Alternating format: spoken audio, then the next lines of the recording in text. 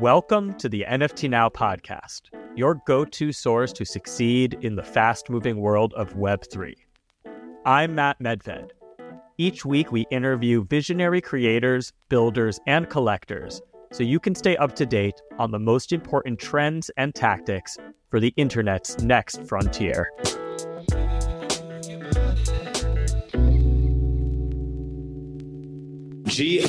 GM, welcome everyone. How we doing today?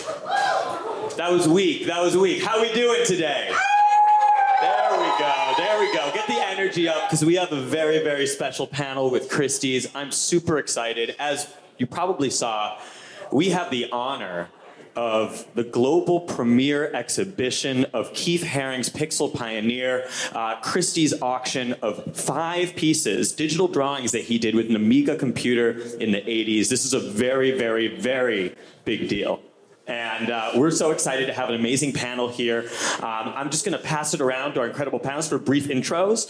Just give a brief intro, and then we can dive into the details. Let's get it. DK, you want to start? Hi, GM. My name's DK, and I'm an animator from South Korea here, and I'm based in US, and I'm known for 2D animation. I make a lot of cute things and make them move. So yeah, I'm so happy to be here. Thank you all. Hello, everyone. I'm Nicole. I run digital art sales and NFTs at Christie's, and super excited to be here. This is our 3rd time working with NFT Now and the Gateway, and we're super pumped to be showing the exhibition of Keith Haring, Pixel Pioneer, for the first time globally here. Excited to dive into this panel and talk more about the auction. Woo. Hi, this is Yuna. I'm the senior specialist of Christie's Hong Kong. The senior doesn't mean I'm old. I am more experienced, I hope. So I'm really great to be here today. Thank you. Amazing. Well, we're really happy to have you. Why don't we start with you? I would just love to set the stage a little bit about Keith Haring's history, about his legacy, and what he's known for. Yeah, I think you guys already know him so much, and so I would just briefly want to mention 3 points because how much his art is innovative and unique and symbolic. The first of all, his art is really, the achieved innovation because when he came to New York 1978, and he actually wanted to be the artist. And then when he see this New York street, he was, really becoming very innovative, and then just the paint. It's not just canvas and oil, but sometimes he used just the charcoal or whatever he can use. So he just start painting, the street and also the metro and everywhere. So with the Basquiat, and he actually developed this graffiti, street art. So that's his very innovative part, and also. He break down the boundary between low and, high culture. So as, Andy Warhol and all these pop artists did, I think he also made, huge step to break down what's, high and what's low. And also, as just I briefly mentioned, he used this whatever material he can use, he can paint. So he break down, the conservative idea of the painting. So usually we say painting means canvas or paper, but he used street wall and just, the graffiti anywhere.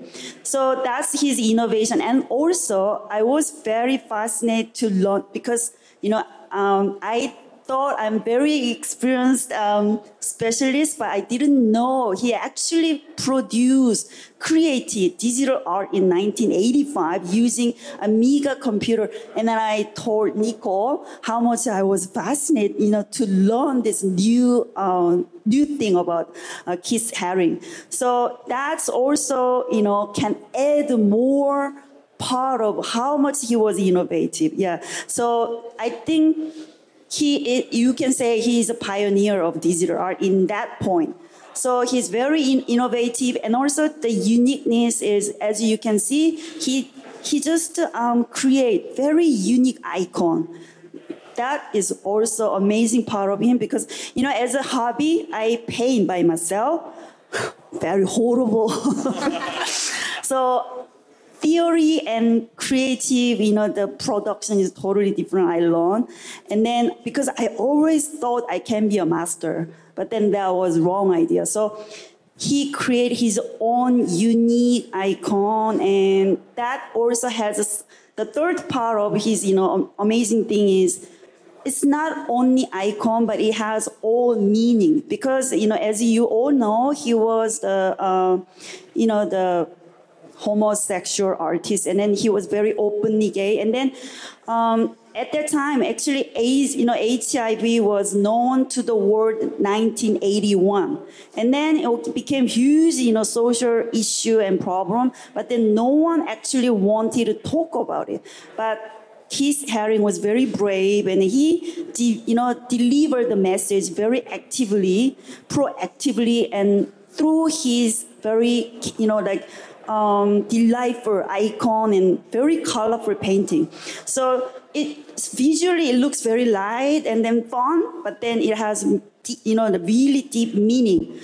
Why we have to take care of what the social issues and what we face now. So I think his art is amazing for that 3 points largely, like very innovative, unique, and it has a symbolic meaning. And then everyone who knows art or not, even like serious art collector, they love him. But then, very young children also can love, his art. So that's also a great part of, his art, I think. Thank you so much for that great explanation. Everybody give it up for Yuna.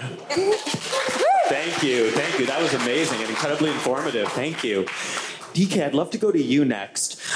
As a successful artist working in the Web3 space, I'm curious, what role has Keith Haring played as an inspiration? What are your thoughts on his legacy as you think about contemporary art and this entering the digital space?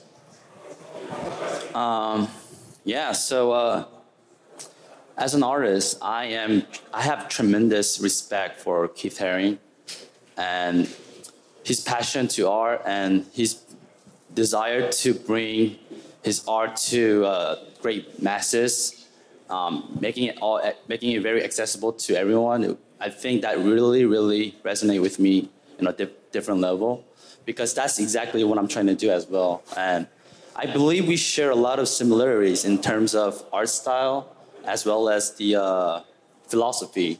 And my philosophy in art is that I always say that art should not be difficult, and it should be something tangible, relatable, and shareable with absolutely everyone. And no boundaries, no matter what you are, no matter what status you have, all ages, and doesn't matter, no limitations. So I believe art is that art itself. The universal expression, if you think about it. So it's the only thing that really connects us all together.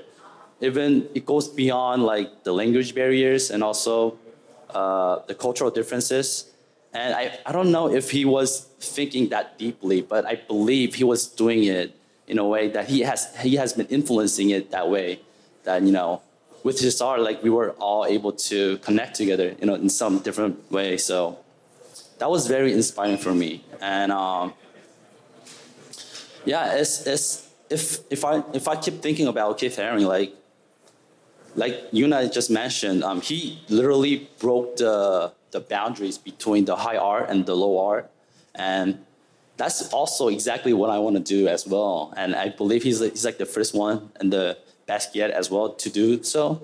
And it's amazing. And I feel like even though they're not here with us anymore, but I feel like I am continuing their legacy through my art, and I think it's really great. And also, if he was alive today, I think he would have adapted to the digital art perfectly, as well as the NFTs and the blockchain technology. And if he was around, maybe I don't know. I think I would have gotten really along with them, because we share so much similarities that, yeah.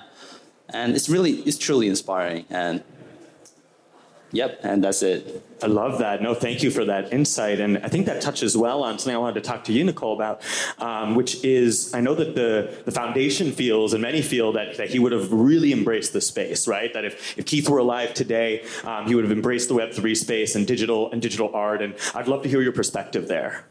Yeah, absolutely. I mean, I think so. Christie's, we've been working with the Keith Haring Foundation for a little over a year now on this project.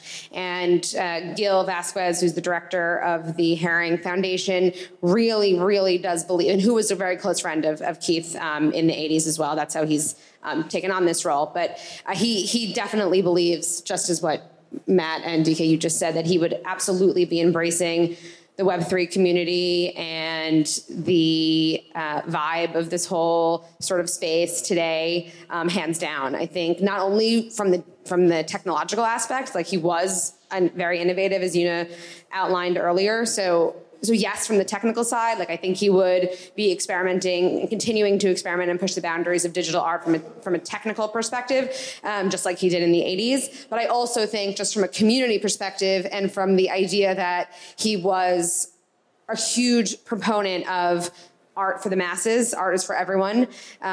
There's actually, as an aside, there's a big Keith Haring retrospective right now in Los Angeles, and the big motto for the exhibition is "Art is for everyone." That's plastered all over the Broad in LA, and so it was really his motto. And I think that's exactly what a lot of the artists like DK and a lot of the artists in this space are trying to do. And I think what we're trying to do at Christie's as well is bridge the gap between the traditional art collectors and through educational programming and, trying to educate our traditional collectors into the digital art space, and vice versa. So I think Keith would have been hopping around all these parties and going from conference to conference, and he would have been a good friend. I love that. And it's such an honor to really have Keith's work here at the Gateway. It's been the hardest thing for me to keep secret. I tell you, because we've been working on this for months, and we had a very strict embargo, and I just had to keep my mouth shut, which I'm not very good at, but I was good on it. You abided by that. Thank you. I abided by it, but I was so excited. As soon as that embargo was lifted, I couldn't wait to tell the world. We got to dive into the backstory. Like, how did you make this happen? It's really special and really significant.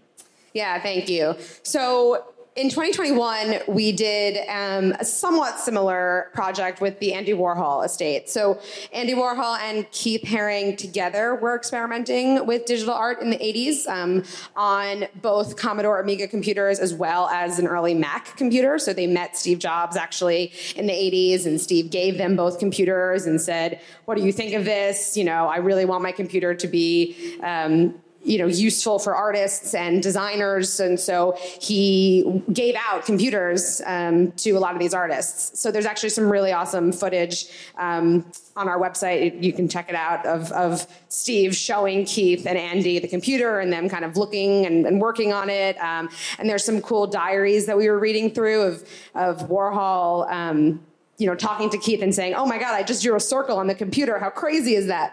And so it's been really fun to kind of like look through that. So we did that sale with the Andy Warhol Foundation. So in 2021. So on the heels of that, through our research and working with them, we realized that both Andy and Keith did this art together. So we had been Keith Haring Foundation. We obviously at Christie's have a good relationship with them, just holistically for his traditional art works that we partner with.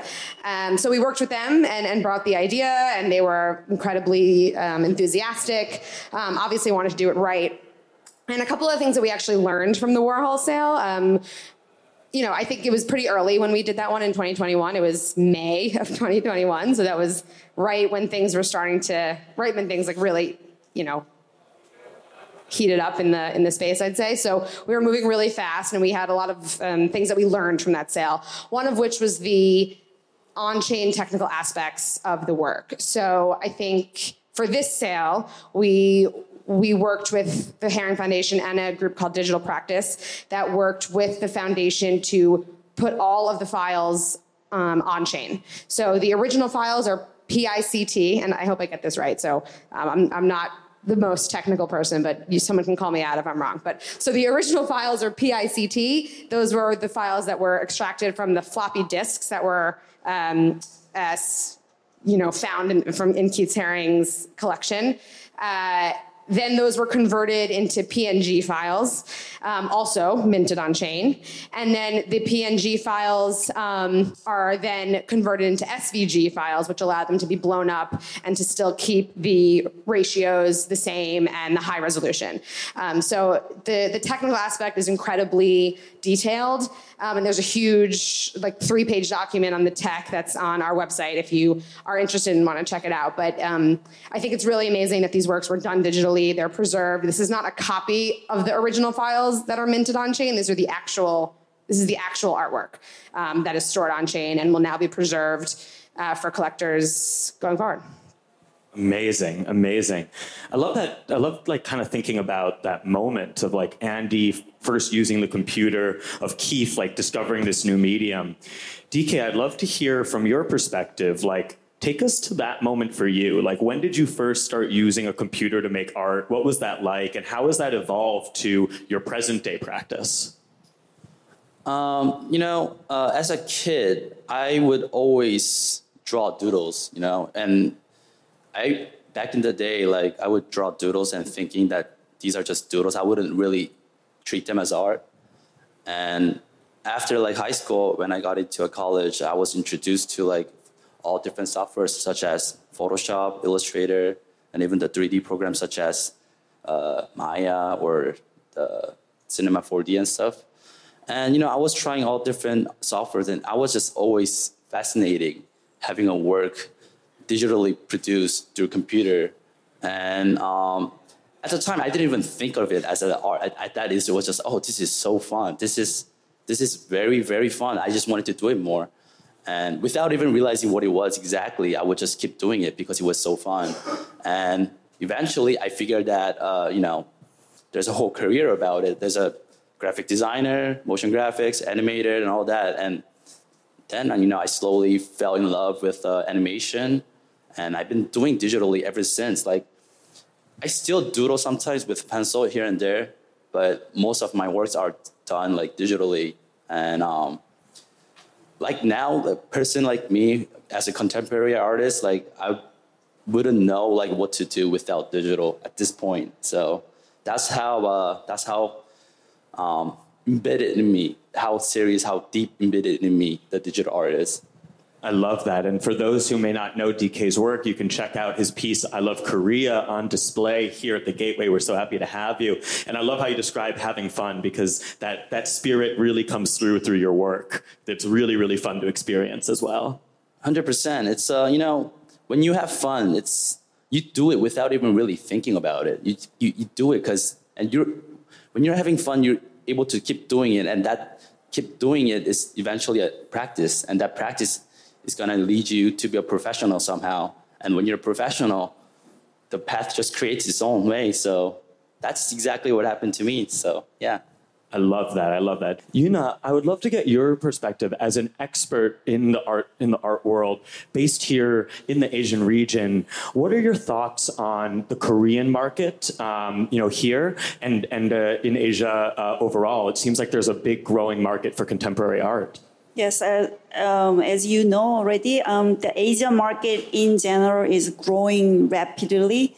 So now, actually, I belong to Christie's Hong Kong, and then we hear that the importance of the Asian market. And now, actually, in Hong Kong, we moved to Henderson Building. It's designed by Zaha Hadid, and then because we used to have an auction at the convention center twice a year, but then now once we move to new venue, then we can have all year or the much more work for us. But so that much we put importance on the market and we invest in an Asian market. So, and also Korea market, as you can feel, it's growing really fast. And then the last year, for the first time, the auction turnover, we actually entered the top 10 country. Yeah. So we never been top 10 country, never. But then last year the sale was really good and the market was growing really fast. And then especially Korean people, I believe, have a very good sense for the contemporary art, and then they lead the market. So now even some big collectors say if Korean collector likes some artist, it can make it. So they trying to see and observe what's going on in contemporary art scene. And I'm not the NFT expert at all, but I just want to let you know. Let me ask you, can you guess how much was the auction record for the Keith Haring work at the auction record? You're not gonna spend your own money, so guess. Any guesses? Any guesses out there? The auction record for Keith Haring, the painting. The highest price that anyone has ever paid for a Keith Haring work of art. $69 million. $69 million. Wow, amazing. Good for you. But actually, it's 1/10. So it's about 6 million. Yeah, 6 million US dollar. That's the highest auction record. So I think this NFT is really big bargain. I mean, considering the importance, historical importance and everything. So I hope you can beat. Yeah, and I'll just add, I think, if you believe that digital art, and I think we all do, that's why we're here, if you believe digital art is, going to stick around and be really important, as art history continues to evolve, these are 5 unique pieces by Keith Haring, and he's not making any more. So, I think it's a really amazing thing to add to a collection. Yeah, I love that. And, Nicole, I'd also love to hear your perspective. I know that each of the pieces, I think, the estimates are priced between 200K and 500K with, I think it was 1.65 in total. How do you reach those estimates? Kind of like, what is that process like for judging and appraising, a unique set of works like this? Yeah, so I think it's difficult. It's not a perfect science. Definitely, it's an art. We looked at Keith Haring's market for prints, as well as unique paintings, and also a combination of the current digital art market today. And we also looked at how the Warhol works did in 2021, which was definitely the height of the market, as I said. So the Warhol works each made around $1 million. So considering that, I think that these are, personally, I think Keith Haring's aesthetic translates better to the digital aesthetic than Warhol's did. I think Keith is naturally more animated. It's more 2D. It feels, it just feels more tactile when you're looking at a Keith Haring work digitally than Warhol's did. But that being said, I think the market has stabilized a bit since then. So we wanted to be conservative estimates because I think these are pretty accessible. So, yeah. No, it makes a lot of sense. DK, I'd love to hear your perspective too, as a Korean artist who is very active in Web3. What are you seeing from the Korean market? In terms of, we talked about the contemporary art world, the traditional art world, but like what are you seeing from Korean artists in Web3? One thing I noticed is that for those who are in Web3. The Korean artists, I think they have pretty decent idea, how the future is going to look like. But those who are not in the Web3, there's so many talented and amazing artists that they don't really realize that they are artists. Because the way they make a living is through, they do a lot of amazing digital art, but then their end goal is pretty much the same. It's to go to, one of the big name corporate companies and work there as a office something, or designer, or animator. But digital art can be something more bigger than that, and that through Web3 actually. So right now not many people realize it, but I wish that slowly, once this Web3 becomes more broader and more mainstream, I wish that those artists can actually believe that they can be something bigger, and they can actually acknowledge that they're an artist. And as a Korean who is very active in the Web3, I want to lead that. I want to inspire many, and I would like to show them that, this isn't the only way. There are many possibilities that you could do, and hopefully we get there soon. I love that. I love that perspective. I have a question for Nicole and for Yuna, if you'd like.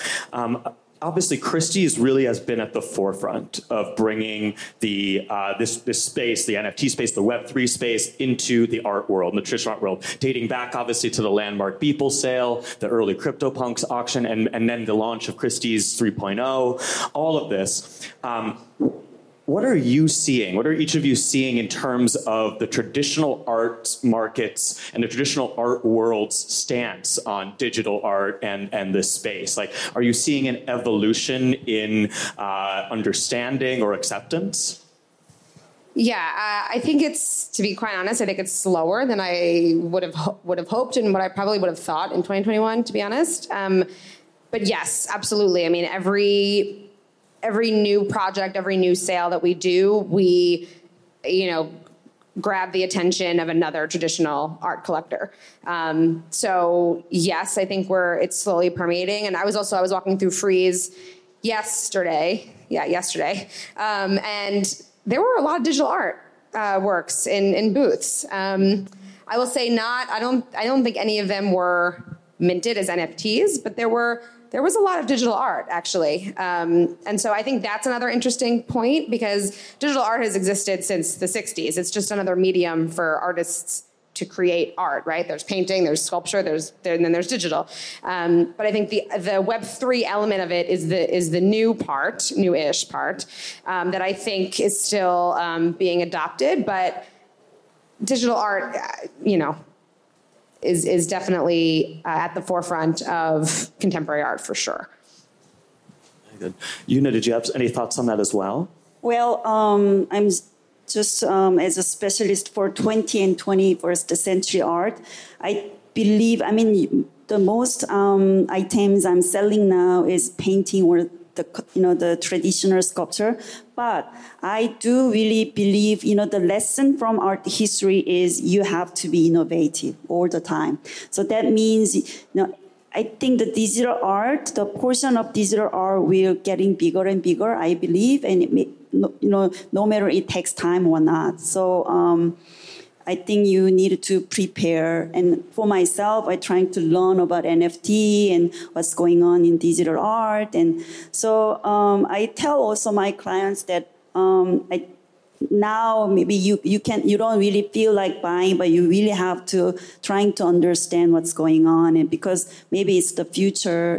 But I don't think that traditional art medium will disappear because of NFT, because when usually new technology comes in, people say, oh, okay, so now there is TV, so radio will die, but then that never happened. So I think same situation. So traditional art will be there as they are, but I think the digital art also take more bigger portion in the future. I completely agree. I think that's completely spot on. The gateway was actually born from this idea that we had that we are all part of the last generations to grow up without digital ownership from day one. So future generations are going to grow up owning things digitally, owning things physically, and accepting them both for their own unique strengths and appeals, not necessarily having the same hang-ups as we do with how do I hang it on my wall or right-click save. And the idea is that it's always an and, not an or. People are still going to need amazing paintings and sculptures for their home, and they're also going to have incredible digital art to show in their metaverse galleries or perhaps on their screens and the like. DK, I'd love to hear your perspective as an artist at the forefront here. Thinking about, we talked about traditional collectors, kind of coming into the space, trying to understand this a bit better. Tell us a little bit about your collector base and how you've built a collector base that is very much plugged into what you're doing digitally. So normally I think what I'm going to say is going to be very relatable to many artists, I believe. Artists don't know how to communicate with collectors at first. And if we think about collectors and their status or what their job is, it's totally different from what artists do. And there are actually no connections that we can actually make in the real world. So when there's an auction and then collectors decided to bid on one of the piece, and then that's how the connection begins, right? And then we say thank you to the collector, and the collector will say, oh, I love your art, etc. And then that's how the conversation begins. And if you think about it, it's such a beautiful thing because we're so different, but then at the same time, we share the same the love for the art that it kind of connects.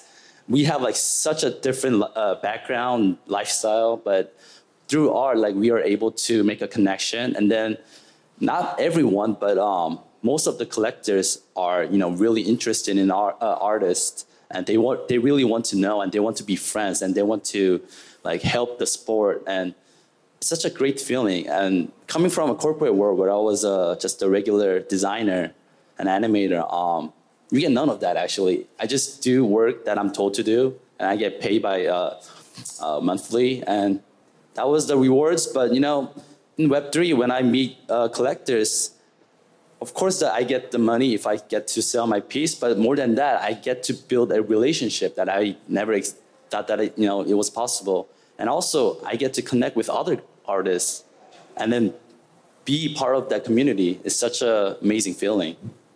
I love that. I love that. Nicole, I'd love to get your perspective. I mean, as we said, we've been fortunate enough to partner together for 3 years now. This is the third gateway we've done together, which is really, really special, dating back to December 2021, when we were just a 6-month-old startup.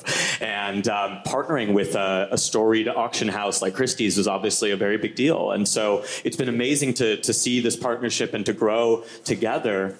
I'd love to hear your perspective on kind of this moment, because this is the first time that Freeze Seoul has happened at the same time as Korea Blockchain Week, as well as Seoul Fashion Week, kind of bringing this like crypto world and also the cultural world together for this kind of unique moment, and why it was important to kind of be a part of this.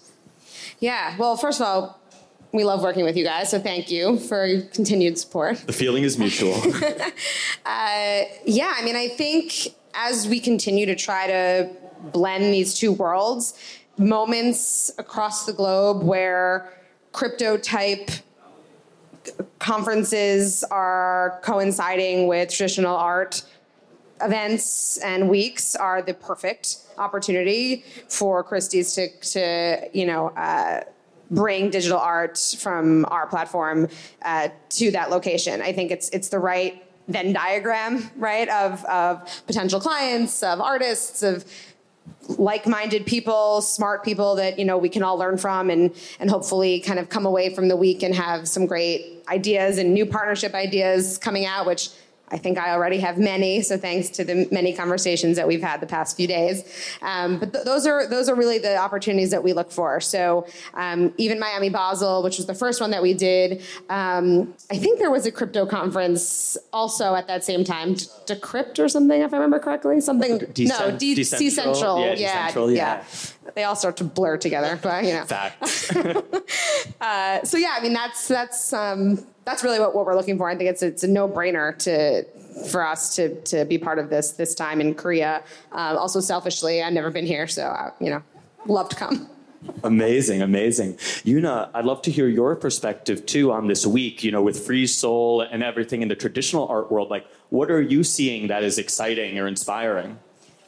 Well, now I think it reminds me of, a few years ago, what happened to Hong Kong market, because now, the biggest mega galleries are here, the White Cube and the Gagosian, they just announced hire the director in Seoul, and also many other, like Pace was, has been here a long time, Lehman Morphin, all these big names, opening the gallery here. So it's very exciting because I think the Korean collectors, they can actually have more like broad, the understanding of a global market. And so I think, I mean, it's been growing really rapidly, and I hope that it will grow further. And I actually see many potential to grow more, because during last 2-3 years during the COVID, and I think the Korea really developed very big pool of art, the buyers. So it doesn't matter how much, high value or low value, I think it doesn't matter, because I think it really matters is they love art and then they just to start making their own collection. So, and then I also, the very bright side is they're a very young generation. They have, big, the love on the art, and then they are actually interested in NFT and also the traditional art at the same time. So yeah, I think it will grow much more. Amazing, amazing. Well, thank you for sharing those insights. DK, I know you also have your own exhibition, right? A solo exhibition is in Jongno? Yes, that's correct. Tell us a little bit about that and the vision. I know you said you poured your heart and soul into it, yeah? Yes. So me and my team, we've been preparing this for like several months, and we found a great place. This place called Hiker Ground. It's at Jongno, and it's nearby Gwanghwamun. And it's actually not Web3 related. And the reason why I chose that place is because I wanted to expand my art, not just within the Web3 community. I know that Web3 is going to be the future, and I totally have the commitment to be active on it. But at the same time, at this moment during this bear market, majority of people are not really aware of this Web3 space. So I wanted to expand my art to regular people and just to make them enjoy my art and let them know that I exist. And yeah, so it turned out really great, and I'm really proud of it. And this is my first exhibition in Korea. And so if you guys have time, please come visit. And if you run into me, say hi, and I will say hi back. And thank you. Yeah. Amazing. Where is it so people can find it? It's at, I don't know the exact address, but then if you type in Hiker Ground, it will show up right away. It's HIKER and ground. So it's gonna show up right away. Yeah. Amazing, amazing. Nicole, I'd love to return to the Haring auction quickly because, one of the things that, when we did the announcement, we saw just like all sorts of excitement across the socials, all sorts of, wow, I didn't even know this existed, all of that. And I know that you went through, as you mentioned, the Andy Warhol sale, and that probably, prepared you in some ways for this. I'm curious, what were some of the lessons learned that you were able to apply in this context? And are there any other amazing artists who have made things digitally we should know about? So lessons learned, I think, the biggest one was the one I mentioned earlier. For the very technical purists, I would say, it was really important for us to be able to put the original files that Keith did on chain. So this company, Digital Practice, gets all the credit for this. They really worked with the files, extracting them from the floppy disk. Just to go back slightly, so I guess how we realize that these even exist. So Timothy Leary, who was a psychologist and turned sort of New York City it man in the 80s, kind of knew everyone from Yoko Ono to Andy Warhol, Keith Haring, Basquiat, the whole crew. He was the one that gifted the Commodore Amiga computer. He was working on some game at the time, the first ever kind of computer game. Gave these computers to both Andy Warhol, gave one to Andy Warhol and one to Keith Haring, and then Keith did these works of art, digitally on the computer, put them on a floppy disk, I guess downloaded it onto a floppy disk, then mailed the floppy disk to Timothy Leary. And then Timothy Leary, when he died, his collection of stuff, his papers, his diaries, his things that he owned, including this floppy disk, were given to the New York Public Library in their permanent collection. Then when they were sifting through this, they found these works, and the Keith Haring Foundation, being the foundation, owns the rights to all IP and imagery that Keith Haring has done. So then they, using that floppy disk, this company, Digital Practice, worked with the foundation to extract those files in a beautiful way that like I said before, the original files are actually on chain. Whereas the Warhol ones, it was the original file was too small. It was a TIFF file, I think. They were too small to be on chain at the time, and there was no real digital company that knew how to kind of convert that to a bigger file that you can even view as a piece of art and also keep it on chain. So that was the biggest lesson learned, I think, in this project. And then I think, also what worked well in the Andy Warhol sale was all the educational programming that we had done and marketing and content that we produced. So Christie's made a really beautiful video explaining the project, interviewing Gil, the director of the Haring Foundation. That worked out really well. So again, we're really trying to bridge the gap between traditional art collectors and exclusively Web3 collectors. So I think this is a really great project to do that that we're continuing to do with the Warhol. And then to your last question, you'll have to wait and see. Ooh, okay. So you're saying there's a chance. Saying there's a chance. I really love to see it. One thing I'd love to get your perspective on as well, and I know that that Christie's does this and has a lot of experience doing this in other contexts as well, is what are the kind of the unique challenges or also opportunities of doing like a posthumous sale like this? And especially with like the digital context, doing right by the legacy, working with a foundation versus a living artist. Just curious to hear your perspective there.